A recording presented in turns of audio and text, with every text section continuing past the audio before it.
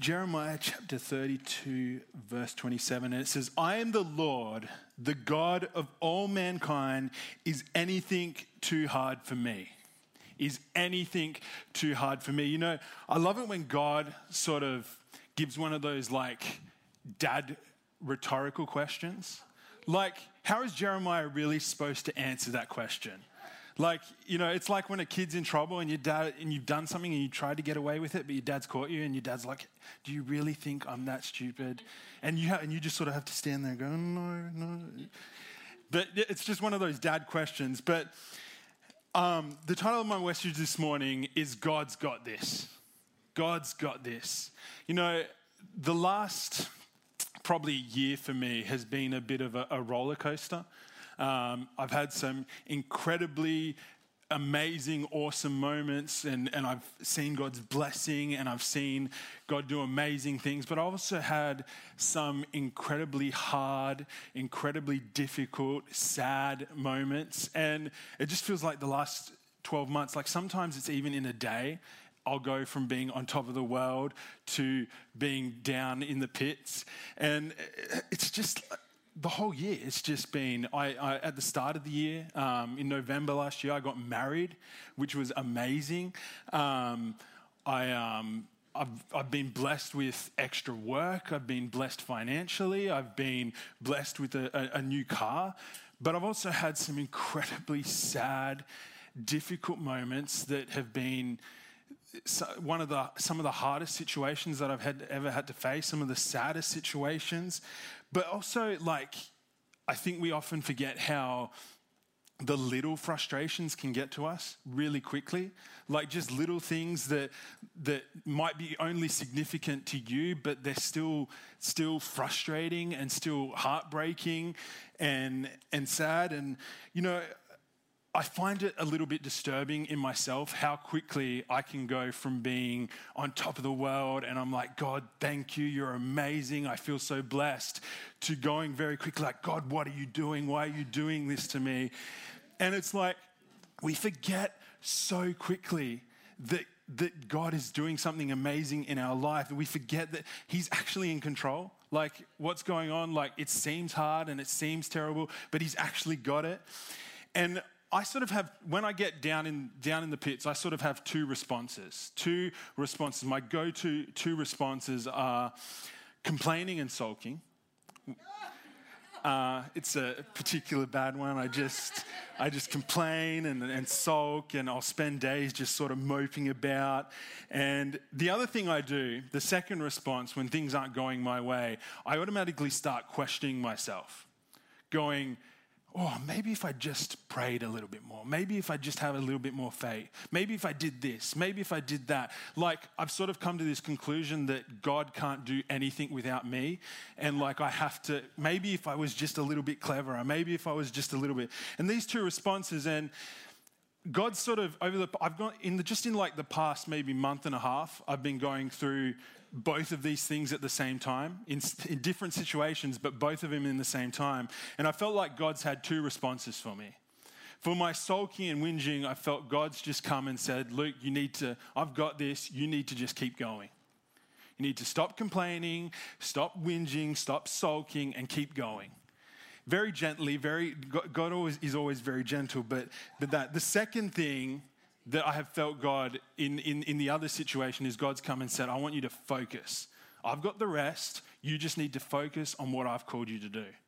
And these are the two things that I want to talk about this morning, about God's two responses to me and how and what He's trying to bring out of that. And that's what I want to talk to you about this morning. So my first one is just keep going.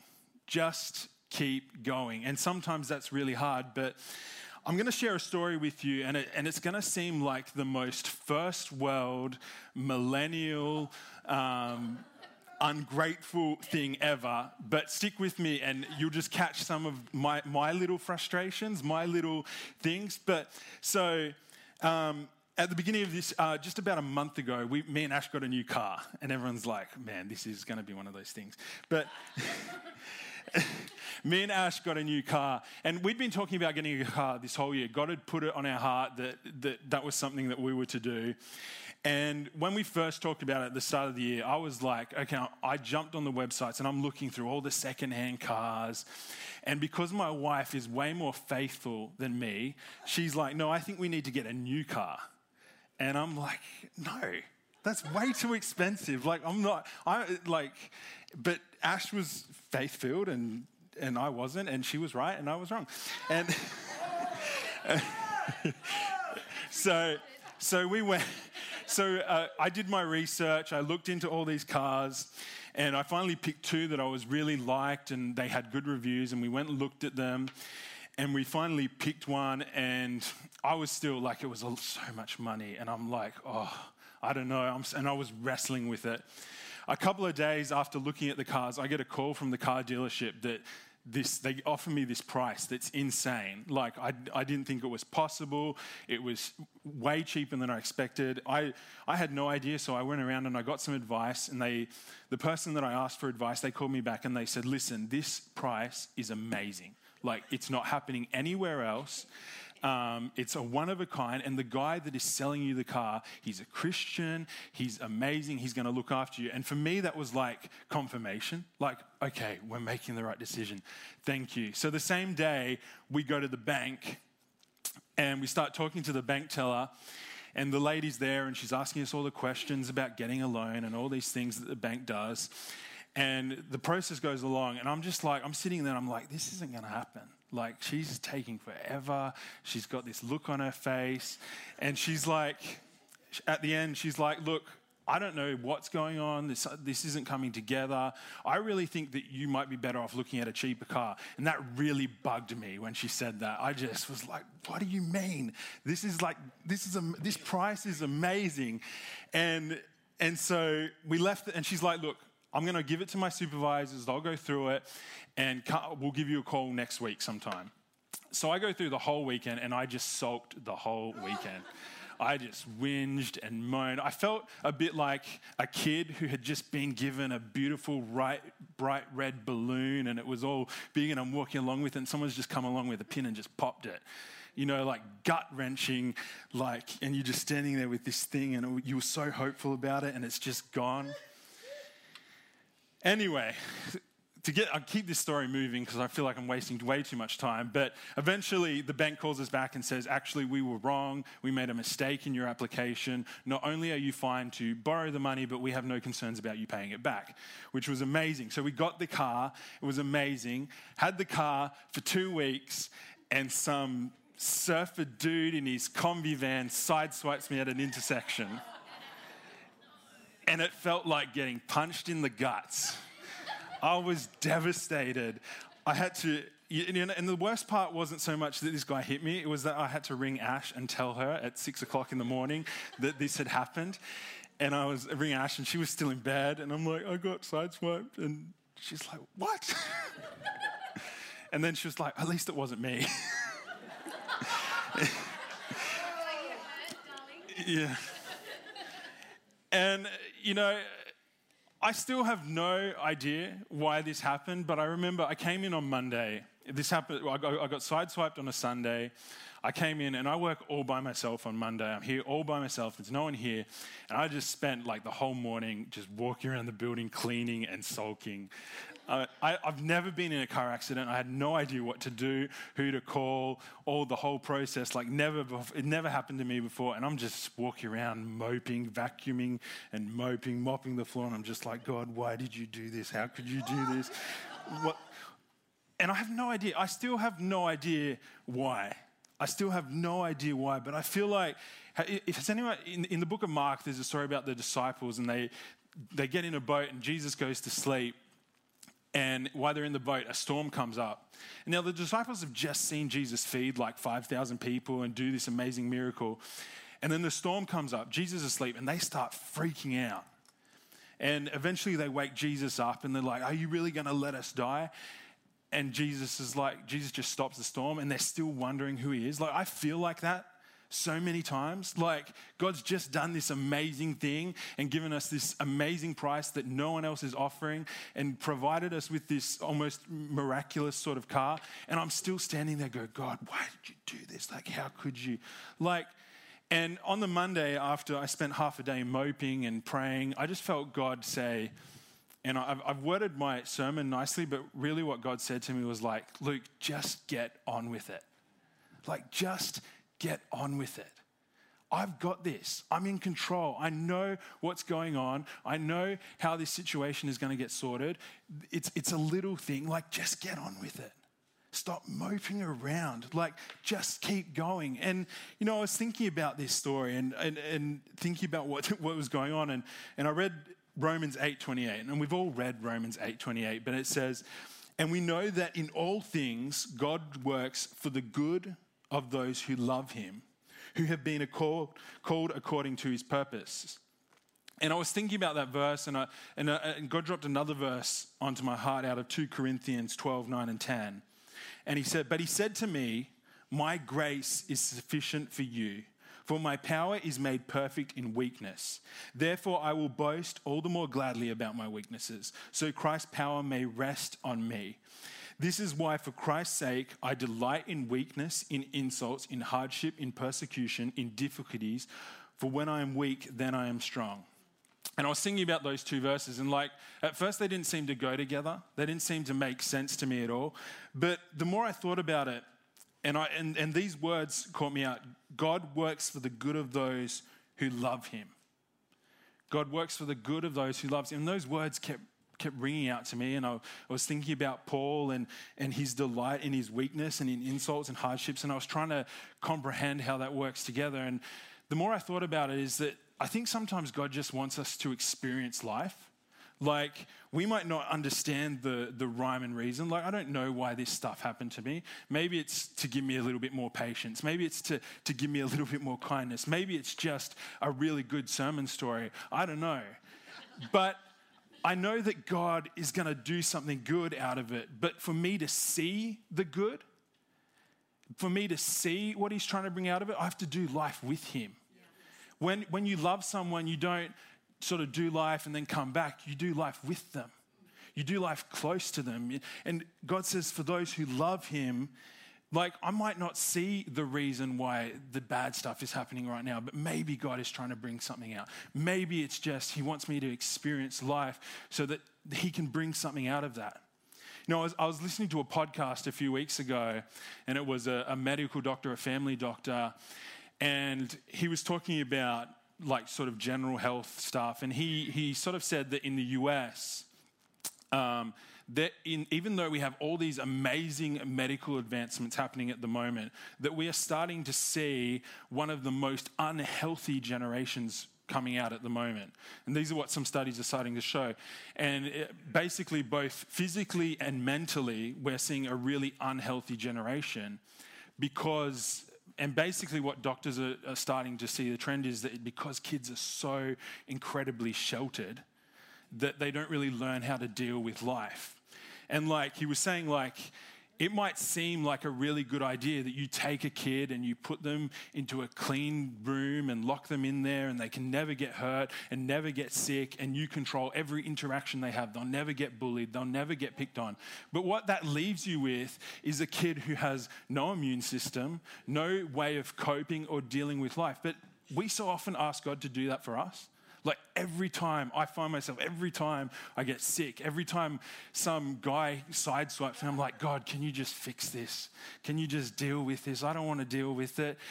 And if God fixed every prayer that I had made, I would be so disconnected from the real world. Like, I'd have no compassion, no understanding. And when I think about the calling that Jesus gave us, love the Lord your God with all your heart, love your neighbor as you love yourself, and go forth and make disciples. Like, when I used to think that go forth and make disciples meant go and preach at people. But now, more and more, I've come to understand that means do life with people. And if I can't experience some hardships, if I can't experience some things that are going to make me uncomfortable, some things, how am I supposed to relate to the person that doesn't know God? You know, we need to build up our immune system to life, to going, hey, I need another layer of compassion. I need another layer of of dealing with difficulty. I need another layer of trust in God. I need another layer, because then I'll be able to go out and go, actually, I've been through something like that. Yeah. I've been through something like what you're going through. And God did this thing for me. That people are, even just doing life, people are going to see us going through those sort of things and like, how are you so hopeful? How are you so, like, we're going to be different. But it comes from walking close with God and loving Him and listening for that voice. The second part of my sermon this morning is stay focused. Stay focused. You know, I've been running youth for just over 2 years now, and term three every year has been our sort of slowest term, and it's been the term that I've wrestled with the most. It seems like everyone is just busy in term three. There's sports carnivals, there's exams, there's practice things. Kids are just tired in general. Kids seem to get sick in term three more. Like, it just seems to be a trend that we have. And every year, right from when I took over youth, this is my third term three as running youth. And on all of those three terms, we have our lowest numbers. So we normally go from term 2, we have like 15 to 20 kids, to term 3, we have like 5 to 7 kids every week. And it's just a trend. And I always struggle with it. And I get to term 3 and I'm like, oh, maybe if I just had a better program. Maybe if I just prayed harder. Maybe if I did what that church down the road is doing. Maybe if I did what that other church is doing. Maybe if I did what that church on the internet was doing. Maybe if I tried this. Maybe if I preached better. Maybe if I was more fun. And I just struggle with this the whole term. And these are the thoughts that are going through my head. And there's a story in 1 Kings, a story about Elijah. And God calls him to go up the side of a mountain. And as he's standing on the side of the mountain, fire passes by, but God wasn't in the fire. And then the wind passes by and God wasn't in the wind. And then there's an earthquake and God wasn't in the earthquake. And Elijah's standing there and then there's a whisper. And like, I think sometimes it's so easy to miss what God is doing, like just to miss that simple whisper because we're too busy chasing the fire and too busy chasing the earthquake and too busy chasing the wind. And like, the reality for me this term is there's so many things that I almost missed. There's so many things that I almost missed. You know, we had a family from our church. I have been trying to get their kids to come to youth for 2 years. 2 years I'm inviting them. They're amazing kids. I love hanging out with them. But I've just never been able to get them. I think in the past 2 years, I've got them to come once. And this term, out of the blue, they just showed up and they came for like half a term until the end of term. And I'm like, I've been trying so long. I almost missed that. I almost missed the significance of that. Like, we had 2 girls give their life to Jesus, and I almost missed that. I always miss the significance of that. Like, every week we had 5 to 7 kids that we had the best conversations with. We had the most open and direct conversations. We had the best times of connection that we had, but I almost missed that because I was too busy chasing the fire and too busy chasing the earthquake and what someone else is doing. And like, I think it's so important that we just stay focused. In Philippians 3:15 and 16 in the Message, it says, so let us keep focused on the goal. Those of us that want everything God has for us. If any of you have something else in mind, something less than total commitment, God will clear your blurred vision. You'll see it yet. Now that we're on the right track, let's stay on it. Like, let's keep focused on the goal that God has put in front of us. Let's run in our lane, in our sphere of influence. You know, I read a quote on the internet a few weeks ago, and it's a little bit rude, and I apologize, but the quote read, when God called you, He factored in your level of stupid. You know, that's a little bit encouraging for me. Like, when God called you, He factored in your level of stupid. When God called you, He factored in your level of, He factored in your lack of patience. He factored in your inability to stay focused on one task. He factored in your stubbornness, your short, quick temper, I don't know, whatever it is. He factored it in when he called you. And I think the truth is that we just need to stay close to God and focus on what he's put right in front of us and stop looking over there and looking over there and looking for the fire and the earthquake and just do life with him. Because the truth is that God doesn't whisper because he wants us to miss what he's saying. He doesn't whisper because he wants us to sort of make it really difficult for us to hear what he wants us to do. No, he whispers because he wants us to be in close. He wants us to do life walking with him, listening to, because when we're doing life close, then you catch the Father's heart. And when you go through the trials and the struggles and when those things hit you, because you're close, he's able to pick you up straight away. He's able to dust you off. Like, say, sometimes he's going to let you face some stuff because it's going to be good for you in the end. It's going to bring something amazing. It's going to give you something extra that you're going to be able to bring to your sphere of influence. But he's also going to be the God that picks you up. There's no father that just lets their kids struggle. Like, every dad picks their kids up, brushes them off, and helps them keep going. And like, I just feel this, I'm going to share this one last verse, and it's out of Nehemiah chapter 6, if the band want to come back. And I shared this last time I preached, but I want to share it with you again. And it says, they were trying to frighten us, thinking their hands will get too weak for the work, and it will not be completed. But I prayed, and now strengthen my hands. And you know, I truly believe, and I preached, last time I preached, I said this, but it's not by giant steps of faith that amazing things happen. It's by daily steps of faithfulness. And that prayer, like that verse has been a verse that has been stuck on my heart. Like every time I open my Bible, I feel like that verse is staring me in the face. And you know, it's not just a token prayer, like it has become a prayer that I pray regularly because I know that if I'm doing life close with my God, that when the struggles come, when things get hard, when things get uncomfortable, I can just reach out. He's right there and I can just go, God, strengthen my hands. And I can keep going and keep focusing on what he's called me to be. But I want to encourage you, we need to do life close to God so that we can hear that whisper, so we can hear those steps. And when things get hard, he's right there to pick us up. We're not out somewhere. We're not out away from where he is, but we're doing it because the truth is that God has got this. God is in control of this situation, and it might not make sense right now, but he's got this. And if we can live life out of a place of knowing that he's got this, knowing that he's in control, it's uncomfortable, it's hard, but God's got this. God's got this. Things don't seem to be going the way that I would like them to do, but God's got this. You know, Luke chapter 22, verse 42, Jesus says, Father, if you are willing, take this cup from me. Yet not my will, but yours be done. That's the attitude I want to have. Like, it's hard, and Jesus knew what was coming, but he knew God had it. He knew God. He just knew that God's got this.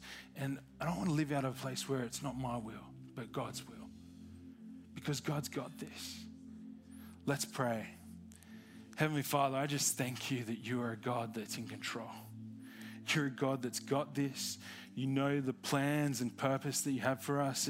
And God, I just pray right now that we would be a church that more and more goes, God, not my will, but your will. God, you've got this. You're in control. I don't understand. It's hard, but you've got this.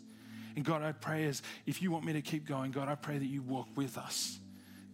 That as we go through our trials, God, that you would be walking right beside us, that we'd be listening. Our hearts and minds would be listening for that whisper. And we'd lean into you, God.